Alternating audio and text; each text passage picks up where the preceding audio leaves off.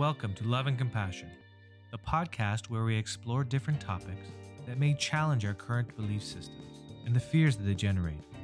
Our hope is that through dialogue, you, the listener, will be inspired and motivated in new ways on your own journey to living a more loving and compassionate life. Please welcome your host, Giselle Taraba. My guest today is Jaysa Solit, an occupational therapist who sustained a spinal cord injury while riding a motorcycle that put her on the path to becoming a qualified mindful-based stress reduction teacher, a certified medical Qigong practitioner, and a teacher in training of the Mindful Self-Compassion program. Today, we're here to talk about her book, Purpose in Paralysis, From Chronic Pain to Universal Gain, which is currently an Amazon bestseller. Thank you, Jaysa, so much for being here. Thank you for having me. I want to begin by saying that I just loved your book.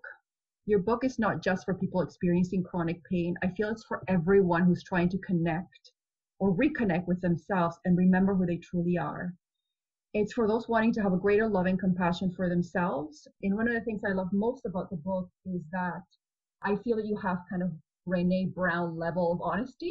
You were so raw talking about the emotions that a lot of us feel, like envy and jealousy, anger, frustration, and not enoughness, which I resonated with. I was just wondering if you can begin by telling me a little bit about what happened that inspired this book. Yes, well, definitely the biggest thing that happened in my life was the motorcycle accident that resulted in a spinal cord injury for me. And that was in August of 2010. And I found what helped me to heal was writing. And so I would write reflections or I would write poetry. And at that time, Facebook wasn't big yet. There was no Instagram. So I would email my reflections and my poetry to friends and family. And maybe after a couple months of sending this out to friends and family over email, I got a lot of feedback and people said, you need to start a blog. So I started a blog and it was called Memoirs of a Jaysa. And that's where I continued to share just expressions. And I had a couple therapists at that time who really encouraged just keep expressing yourself. And I never knew that I was a writer before the accident. It was after that I discovered that I had this gift of writing. And I was really surprised that my blog was so well received. Like so many people visiting my blog in just the first month. And then from there, people were saying, you should write a book. And that was just maybe 2 or 3 years after my accident. So that planted the seed. Mind you, I've always wanted to write a book since I was in high school. So I actually began writing my first book in high school called Revelations for a Revolution. It was sharing like my lessons. Wow, and I started writing that up until like through university. And then I went through a big barrier of self-doubt that actually stopped me. So there is already this desire to share, reflections with the world. But what really pushed me to do this was because of the mindfulness based stress reduction program that I took after my accident. It opened me up to seeing myself more and learning that I have been wearing masks for most of my adult life, and that there is so much of who I really am, what I really believe about, spirituality, just in general, like my beliefs that I don't publicly say out of fear of people getting upset or disappointed. And it just got to this point where it's for the sake of my soul, this book is going to be a homecoming where for the first time in my life, I am going to tell everyone, friends, family, the world, what I really think. And so that's really what pushed it to the end, was like, I need to do this for myself before I even have a baby. So I delayed starting a family to put out this baby for myself, my soul first. I guess you could say that was your first baby. Yes. Yes. And it's such a beautiful book. I mean, you use a mix of poetry. You take, I guess, excerpts from your own journal. I felt like I was going on this journey with you. There were so many moments where I was able to see myself in it, to see my own journey and the masks that I wear every day. And so I thought that was really, really beautiful. Oh, thank you for sharing. No worries. And so I wanted to start with one of the most fascinating things I read in the book was really kind of the question you had asked about whether you feel that your soul chose this accident. Yeah, it just, looking back at how everything happened, it just seemed scripted, like it was all meant to be, and that maybe my soul did choose this, even though I do believe in free will. So, here's this person, a neuro rehab OT. Okay, so I'm already trained in neuro rehab, and I'm getting to a point where I'm starting, for the first time in my life, seeking counseling from the employee wellness program, because at 30, I'm already considering my third career change. I had already left OT to be a primary junior teacher, went back to OT. Now I'm thinking of becoming a lawyer. And then I had broken up with every boyfriend I've ever had. Like, there was just this dissatisfaction. And now it's like, I'm going to change my career again. And that counselor told me to get the book Mind Over Mood. And it started having me reflect on my thoughts. And that's when I realized, wow, I am full of judgment. I judge others. I judge myself. And I wrote a letter to God.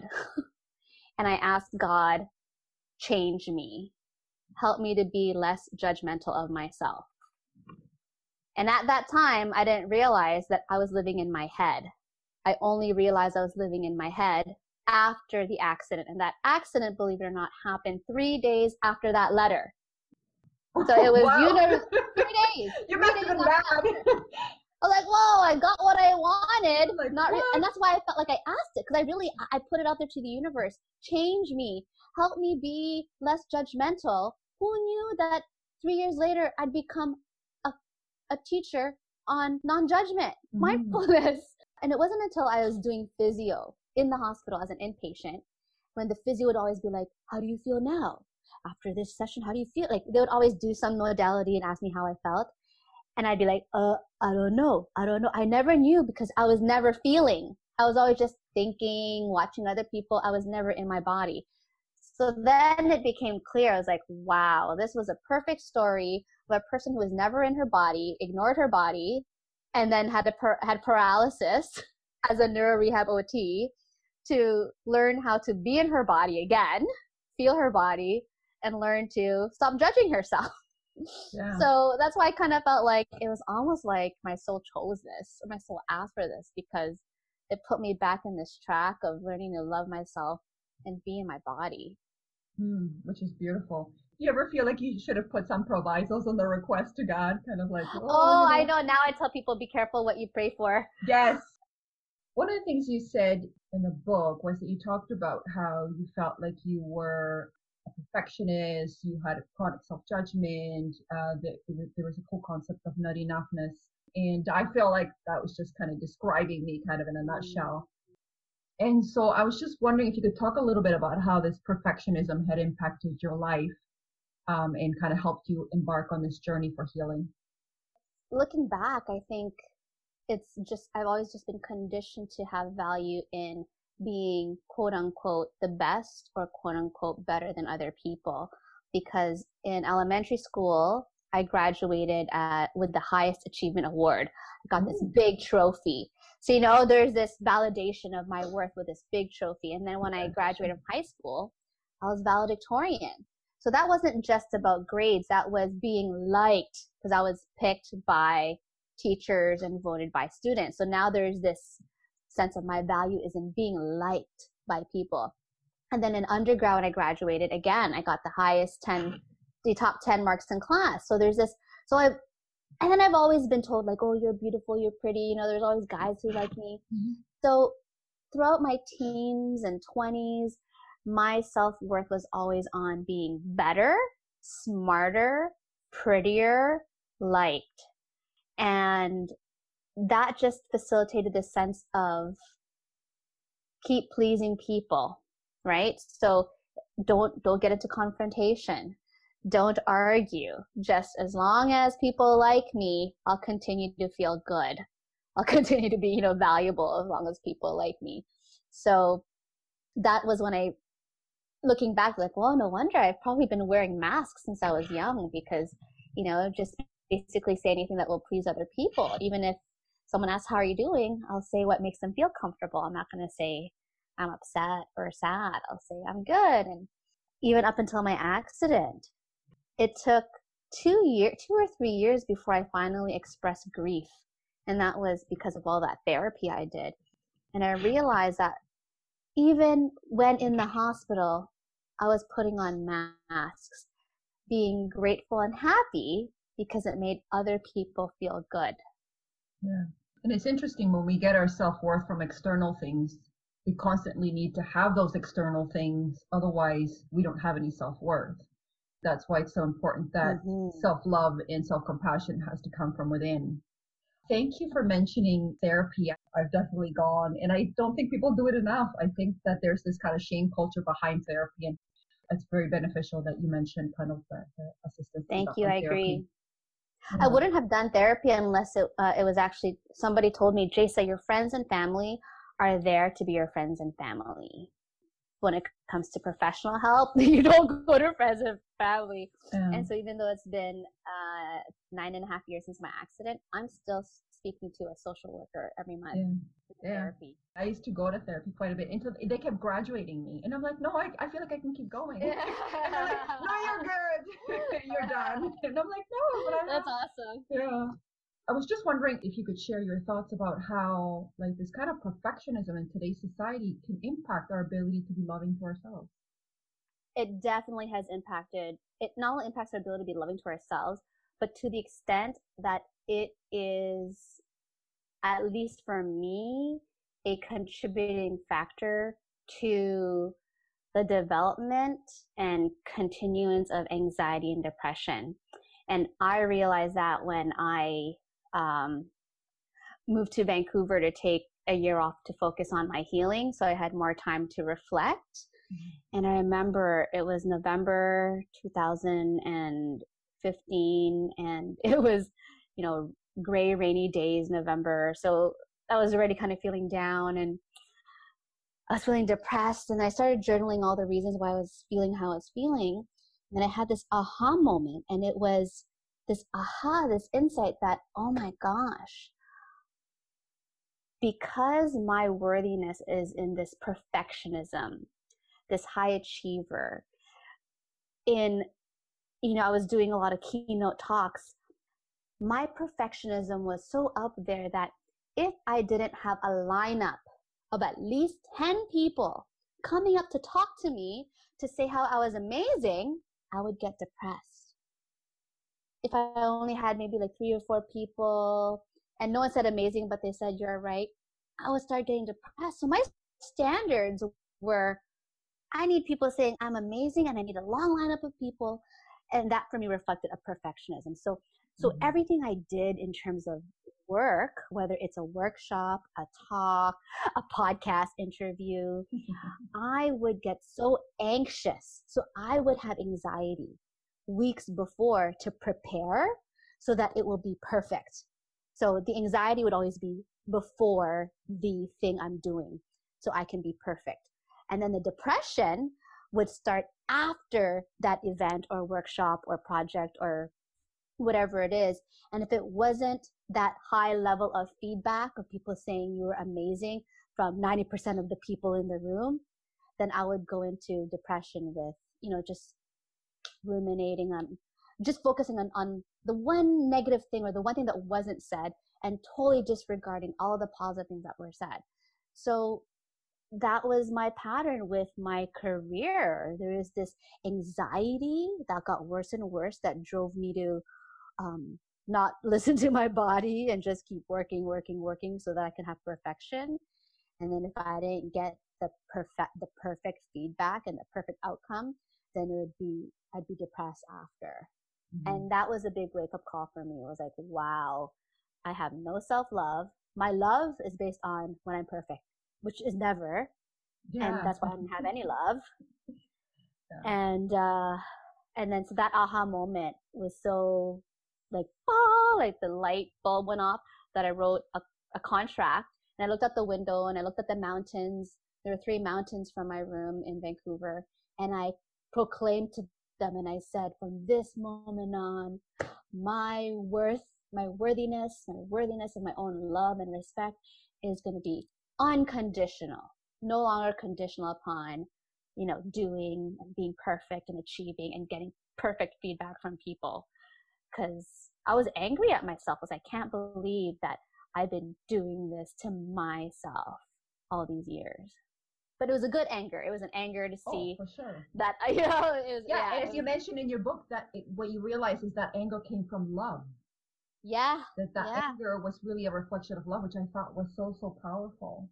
And the other powerful insight is we do this to ourselves. Even in doing these podcasts, when you don't ask the right questions and you think back and you're like, oh, I should have been more articulate.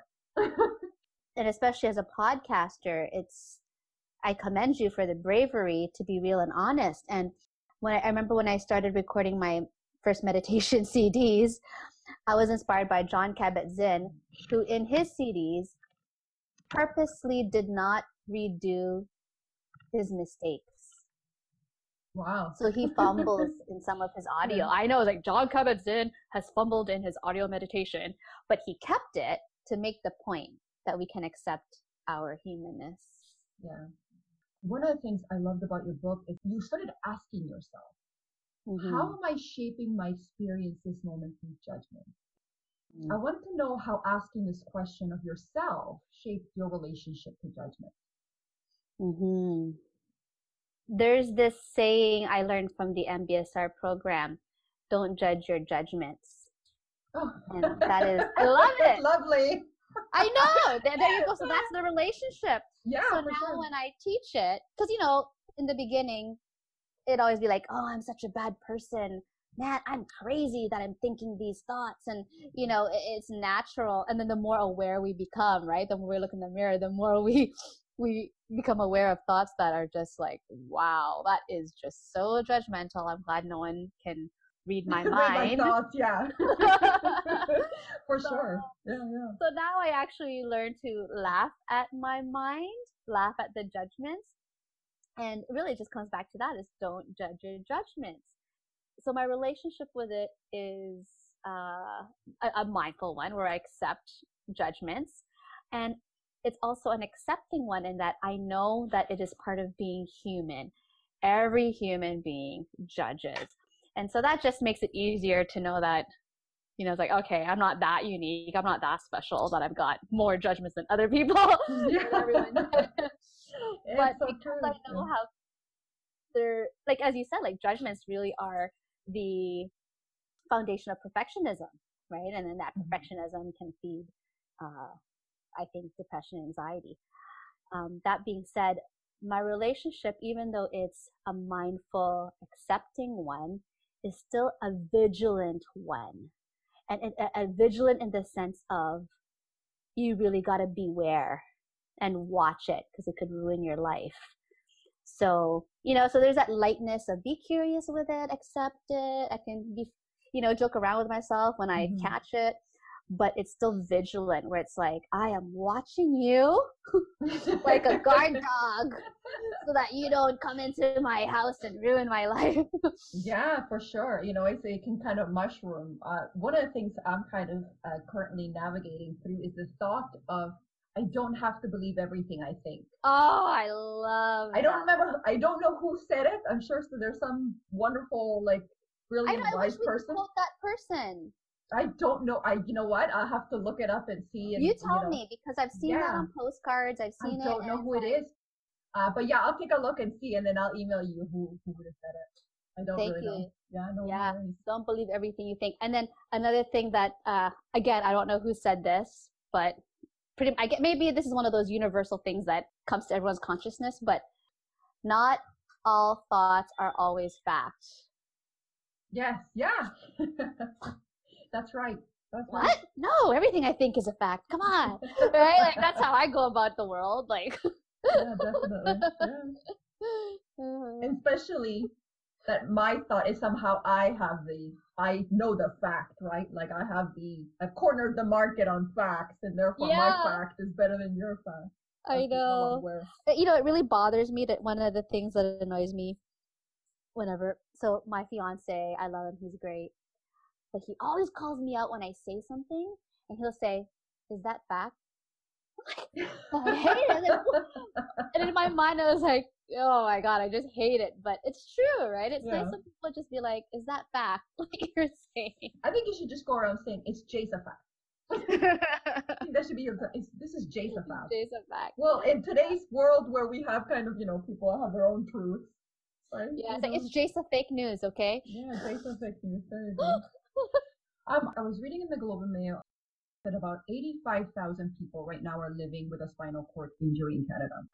In your book, you talk about, as you kind of embark on this journey towards rehabilitation, you stated that you began accepting your body as it was, as a newly renovated home.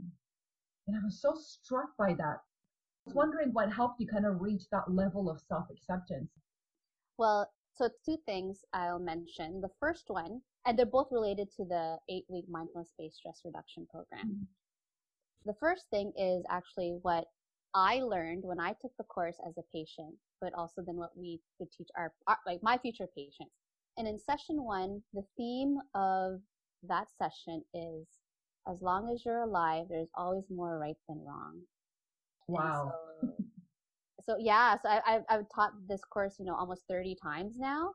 Mm-hmm. And just to always come back to that reminder, because people are coming to this course with chronic pain, anxiety, depression. They're coming because they have a quote unquote problem. There's something wrong. And so I think it's fabulous that Jon Kabat-Zinn specifically designed this curriculum. So on the first day, that's the first message you get. So that seed was planted in me when I took the course a year after my accident. And then the second thing that we also learned in the course is that acceptance actually helps you get to where you want to go. Jon Kabat-Zinn says to accept doesn't mean you have to like or love.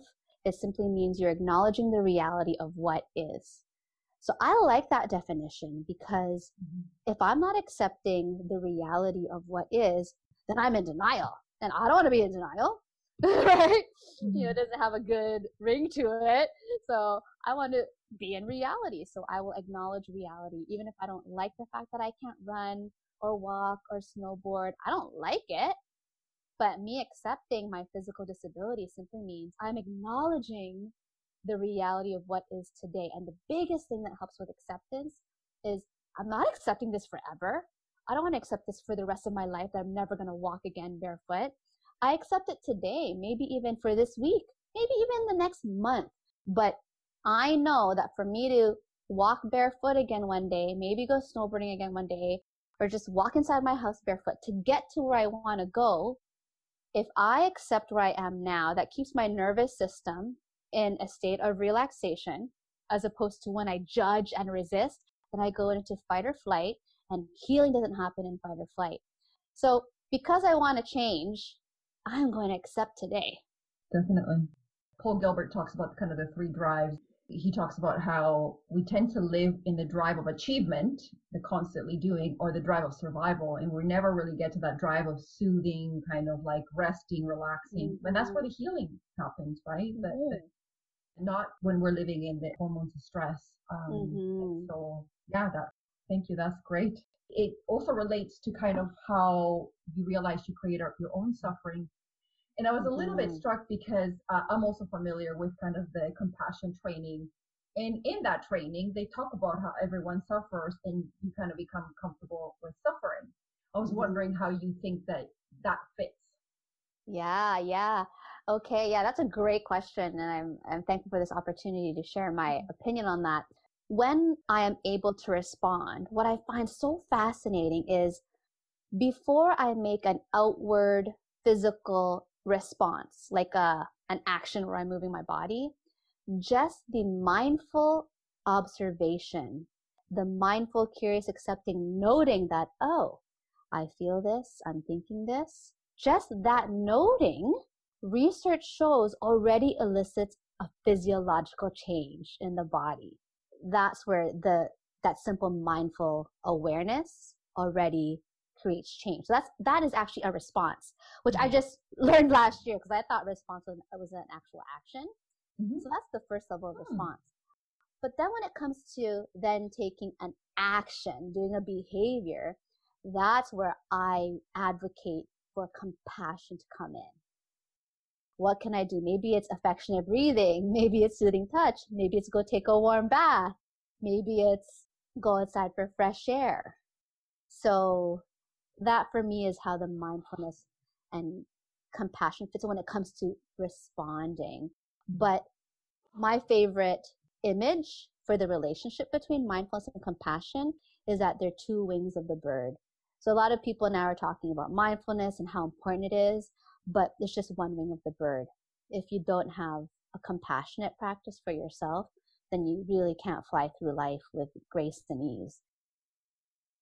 And that's beautifully put, because compassion does require action. It's not just the witnessing of the suffering, it's the desire to alleviate the suffering through action, right? Yeah. Yes. You talked in your book about courage, the courage needed in helping you become more loving and compassionate to yourself, and using that courage to face your own suffering and to see the scarier corners of your being. Some of us are just caught in that fear. It's like we just feel like we don't have the courage to do that. So I was just wondering what helped you muster the courage to face what scared you.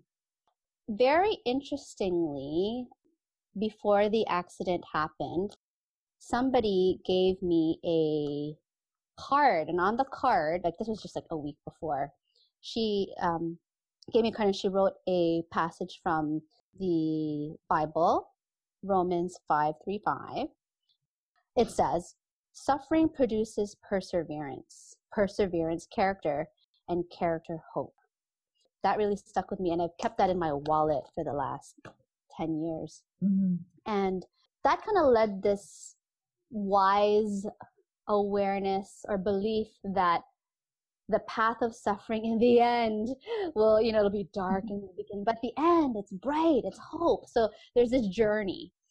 Okay, so that led the way. But then also, I was raised Catholic, and even though my spirituality has changed over the years with learning from Buddha and then being introduced to shamanism, I'm thankful for my Catholic upbringing just because it had me believing in a God that loves me. So I knew for a long time that, like, in those dark moments of suffering, I would always come back to this belief that God didn't create me so I could suffer. Like, that's just not the God I believe in, or like the universe or creator. What didn't put me here so I could suffer? Like, I at least had a belief that I was here because I'm loved. And so all of this pain and suffering, this darkness, is so I can be better, so I can be stronger. So, there's all this purpose. So I really like the image of the metaphor I tell people about my journey, especially the journey of self-discovery and healing and transformation.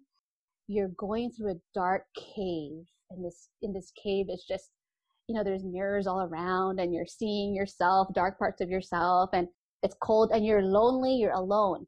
But it's a cave with light at the end of the tunnel. And so just this belief, this faith that it's a journey that has dark moments, but at the end there is light, and that light will represent, this place where I'm stronger, wiser, more compassionate.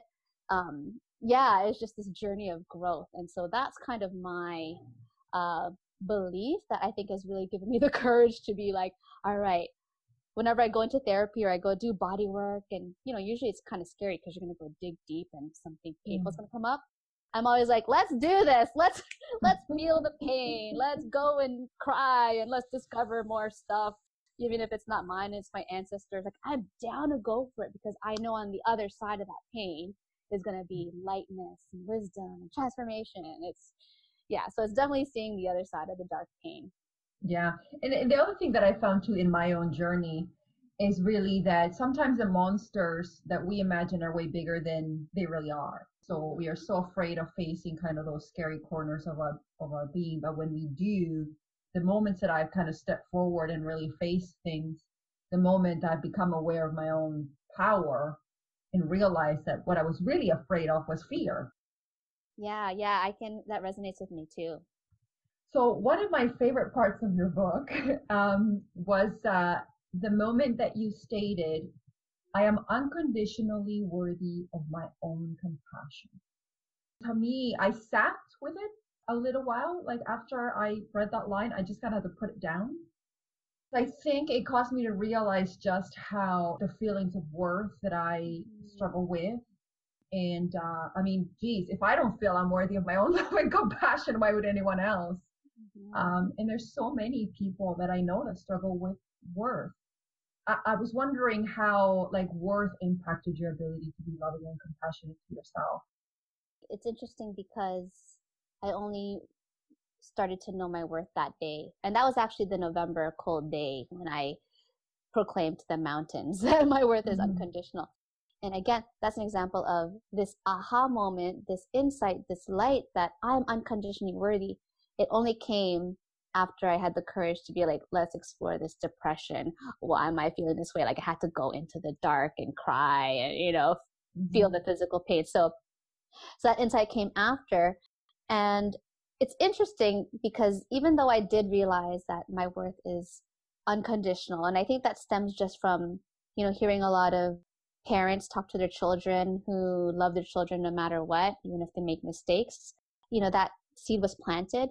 I didn't really understand my unconditional worth though until I did more of these prolonged retreats, which was required as an MBSR teacher. You have to do prolonged retreats. And even to do mindful self-compassion, we had to do some retreats.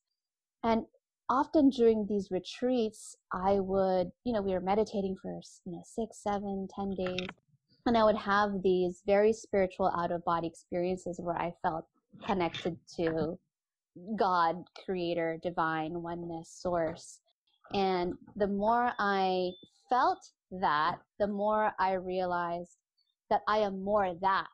Like, even though I'm a physical human being, there's so much of me that is this continuous loving presence from the moment I was conceived. And that is when I started to realize my worth, because then I knew who I was. And on the very first training of mindfulness-based stress reduction, the very first day, first like half hour, they have you journaling, asking yourself, who am I? Who am I really? Who am I really, really? Who am I? And I knew what they were getting to, right? You're getting past mom, therapist, this, that. And it's like, who are you really? And we've done this also, I think, in the mindful self-compassion is, why are you here? Who are you?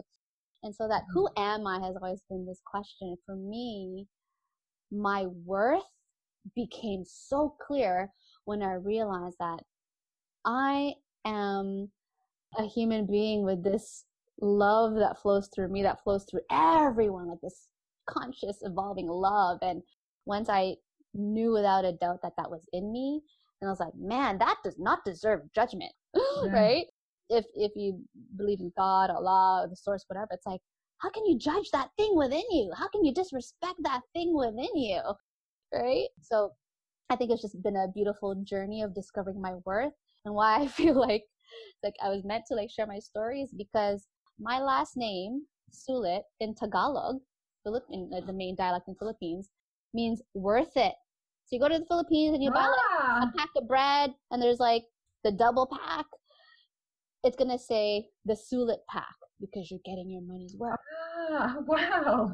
And I only discovered that 3 years ago. And I was I was like, funny, really funny.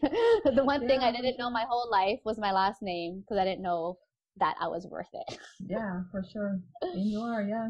It's so interesting to me. You talk about having to go in through these journeys within, right, as part of your teacher training. And I think one of the biggest concerns that I think we have with today's society is the distractibility, right? Like, we're taught to multitask and we have our phones. And so we're so busy looking out there and being distracted and looking outward. And then life goes, bam! You have to look inward now, right? And so... Yeah. And that bam could be illness or my injury. Yeah, it could be anything. And I think that then it causes us to pause in our lives. And that's why I like the whole mindfulness-based and even the compassion-based trainings, is that it brings us back to ourselves and checking in with ourselves and saying, okay, how are you doing? What do you need right now? And the one thing that, I know that people struggle with in the self-compassion programs is that they think it can be sort of narcissistic. What I'm finding more and more is that really having compassion for ourselves helps us have compassion for others.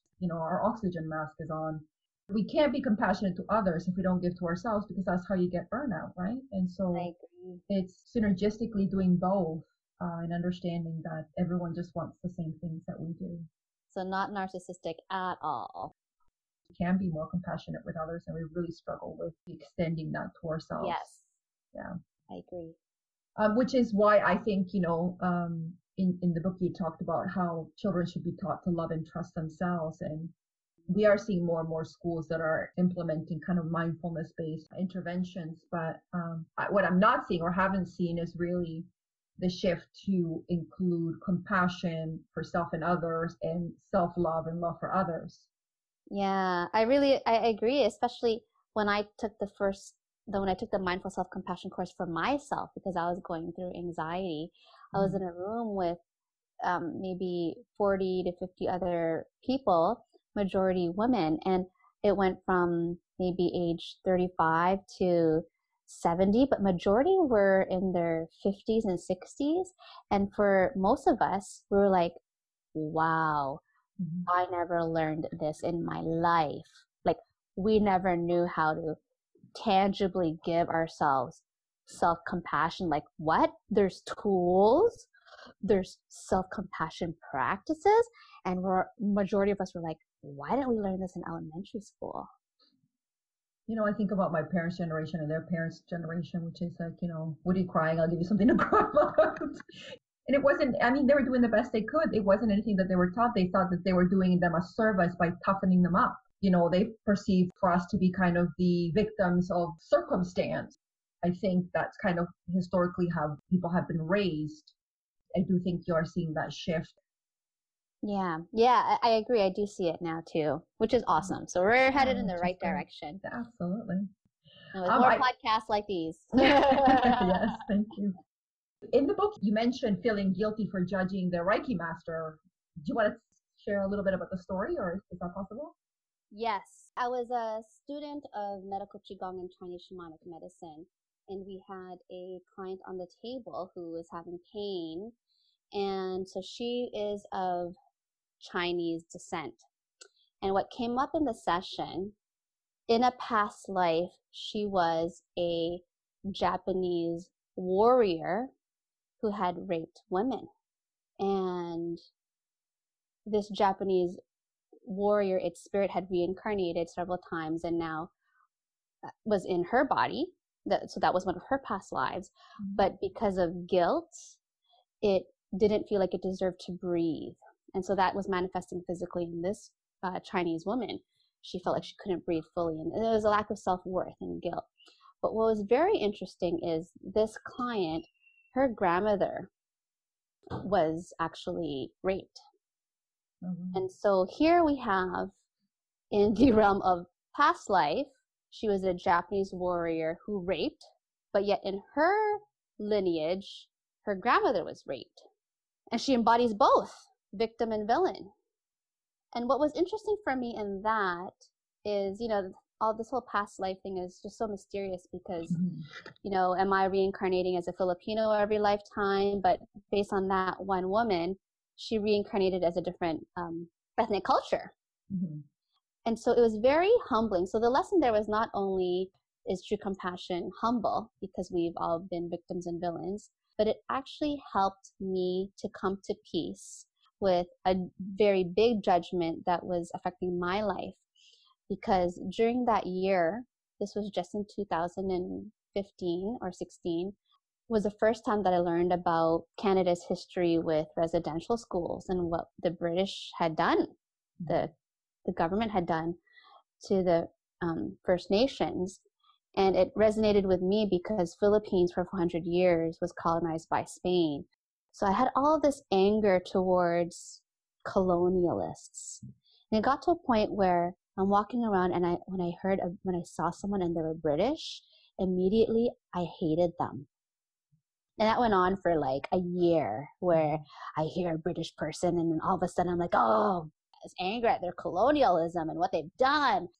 But when that medical Qigong and shamanic medicine experience happened, it humbled me to know that, man, I must have been a Spanish colonizer in a past life. Who knows, right? Maybe I was a British colonizer in a past life. Who knows? And so that really brought a humility, like a bigger picture. But what's more interesting is I actually watched a play by Gabor Mate while I was living in Vancouver. Gabor Mate was actually acting in the play, and it's called The Damage is Done. And it was just because of the suffering that his parents went through with immigration had caused a lot of harm to him and his siblings, so much that his brother committed suicide.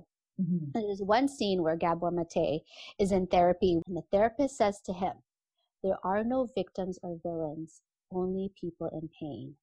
And I think we really struggle with that, right? We tend to see our own pain, but don't understand that hurt people, and that Yes, nobody that's whole and complete needs to hurt someone else. yes, yes. On page 102, you talk about anger. And I wanted to talk about anger because we struggle with some emotions. Some emotions are, I would say, unwelcome. Talk about how that was the case for you in anger.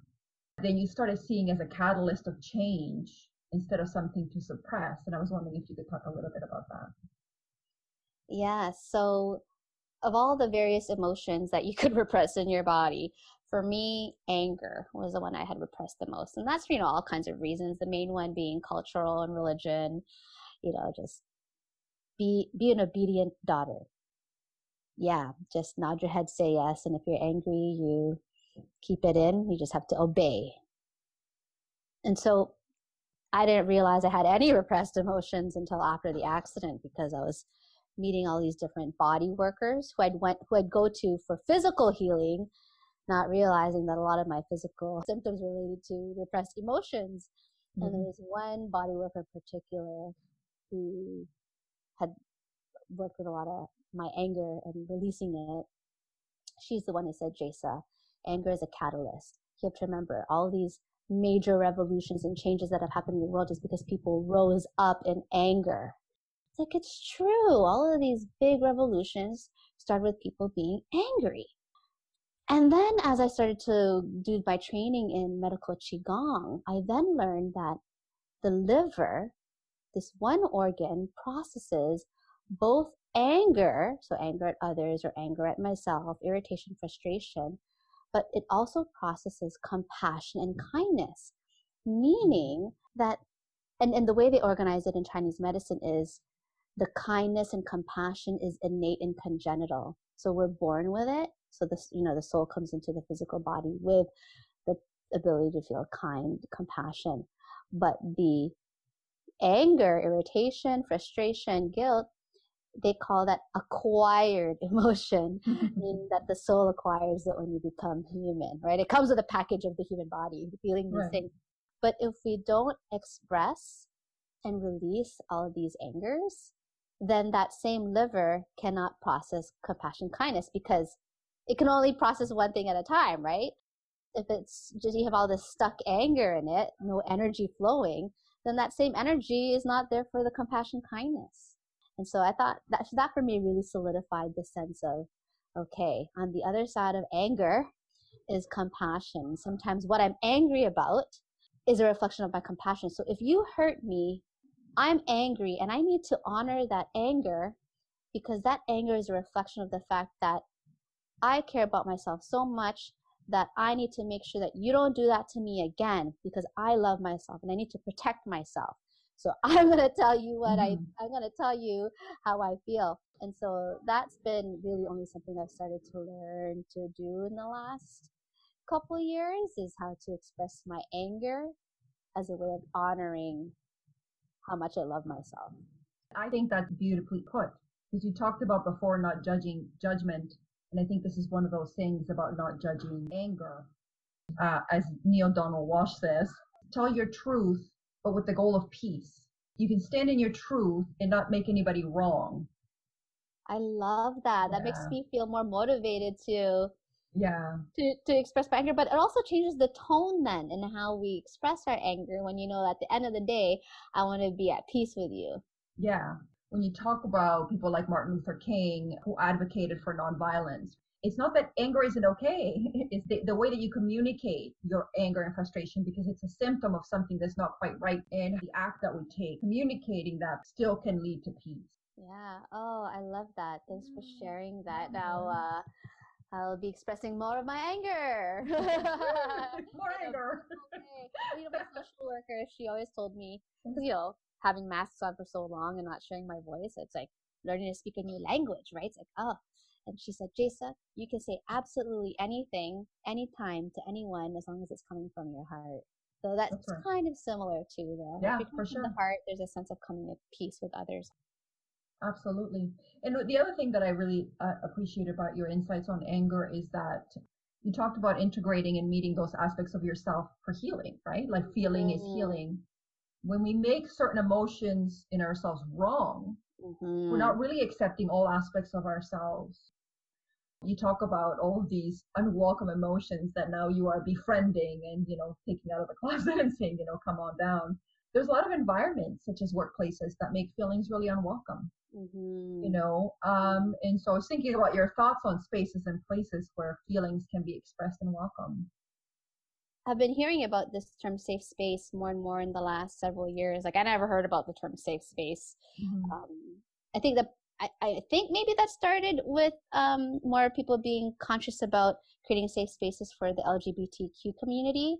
I think that's probably where I started hearing that term, and then now we're hearing it more and more as people are growing in consciousness and are trying to heal and require that safe space. But my main opinion on safe space is it's all about the person, right? It's not about the physical space, like, ooh, a beautiful clinical therapy room or a yoga studio that feels safe. It's about the people in it. And number one, that space is created by the attention a person is giving to themselves and the people around them.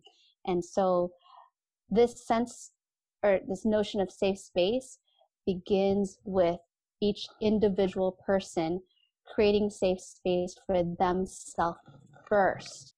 So let's say if I'm creating safe space for myself, there's this intention to meet myself with mindfulness, curiosity, acceptance, non-judgment, and compassion for my own suffering, the desire for me to feel better and for my suffering to be relieved, this acknowledging of my whole self, all of my human emotions, with humility, as we said.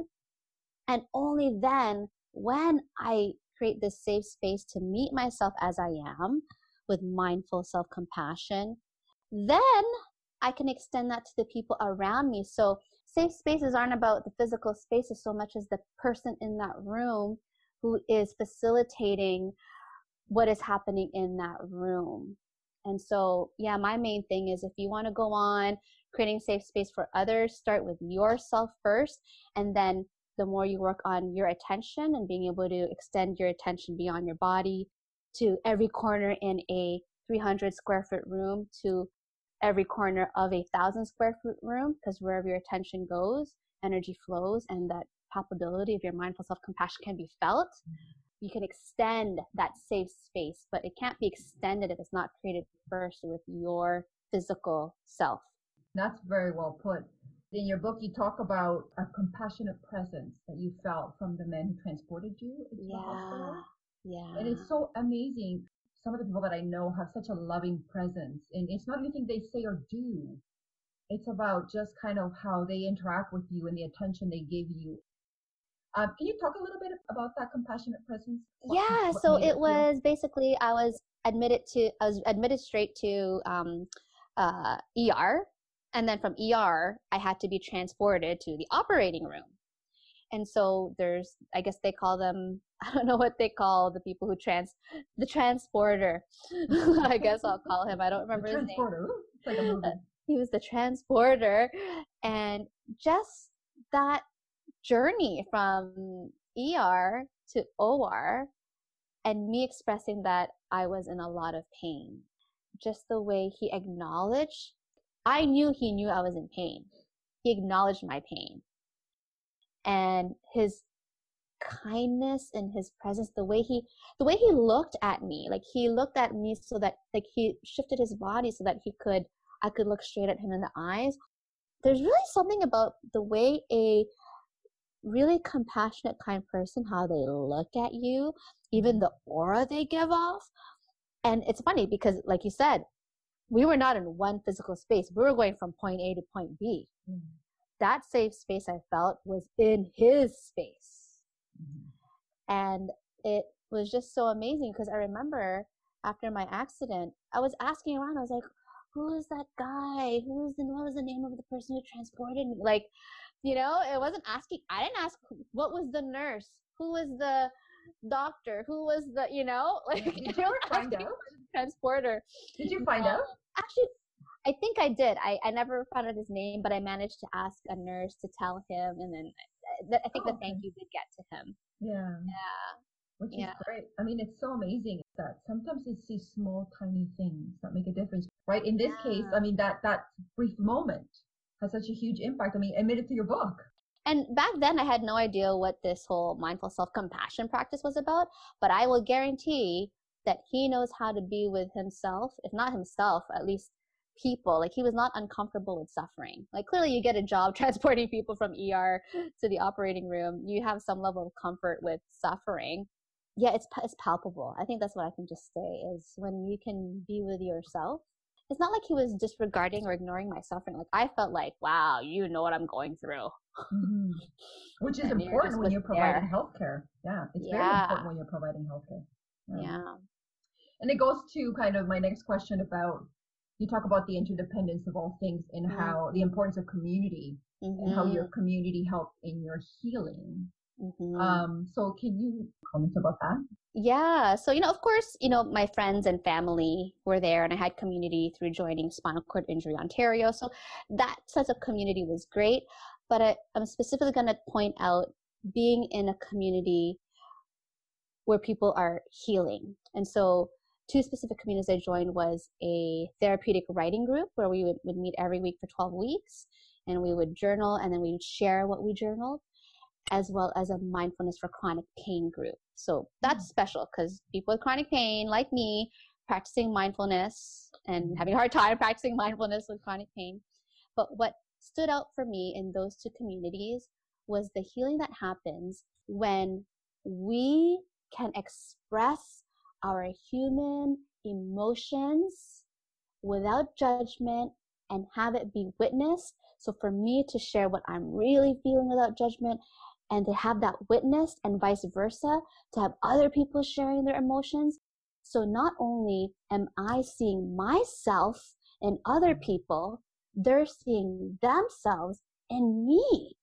And so there's this sense of real connected interdependency, that sense of common humanity, which is part of mindful self-compassion. And I know with a lot of people who are going through tough times physically, emotionally, isolation is the worst when you feel alone. For me, what community brings is this ability to see ourselves in each other, which is pretty much namaste, right? I see myself in you, you see yourself in me. Yeah. And that's what's beautiful about not just any community, but a community where we can all express and witness our human experiences without judgment. Yeah. And can I share what you wrote in the book? Where there's an I in illness, but there's a we in wellness. I wish I could quote who said that too. It was beautiful. I'm quoting you. You said it. Oh, yeah, but I definitely didn't make that up. I learned that from somewhere. Fair enough. I wanted to know what's next for you. How do people find out more about you? Yeah, so people can go on my website, jaisasulit.com, but I'm more active actually daily on Instagram. Okay. And my handle is jaisa.sulit, so jaisa.sulit. I'm actually moving away from doing MBSR and hopefully will teach my first mindful self-compassion course this 2020. Oh. My biggest passion this year, second to the baby, that's coming in April. So that's the biggest thing, is baby to come in April 2020. Yeah. Is I'm going to be launching a 12-week online program called the Sulit Strategy. And it's called the Sulit Strategy because it's reflects a sense of worth. And it's 12 weeks. And in those 12 weeks, in the first month, they'll learn about mindfulness. In the second month, they'll learn about mindful self-compassion. And then I'm taking all the best strategies I learned from MBSR and mindful self-compassion. Beautiful. And then the third month, they'll learn about energetic and shamanic medicine.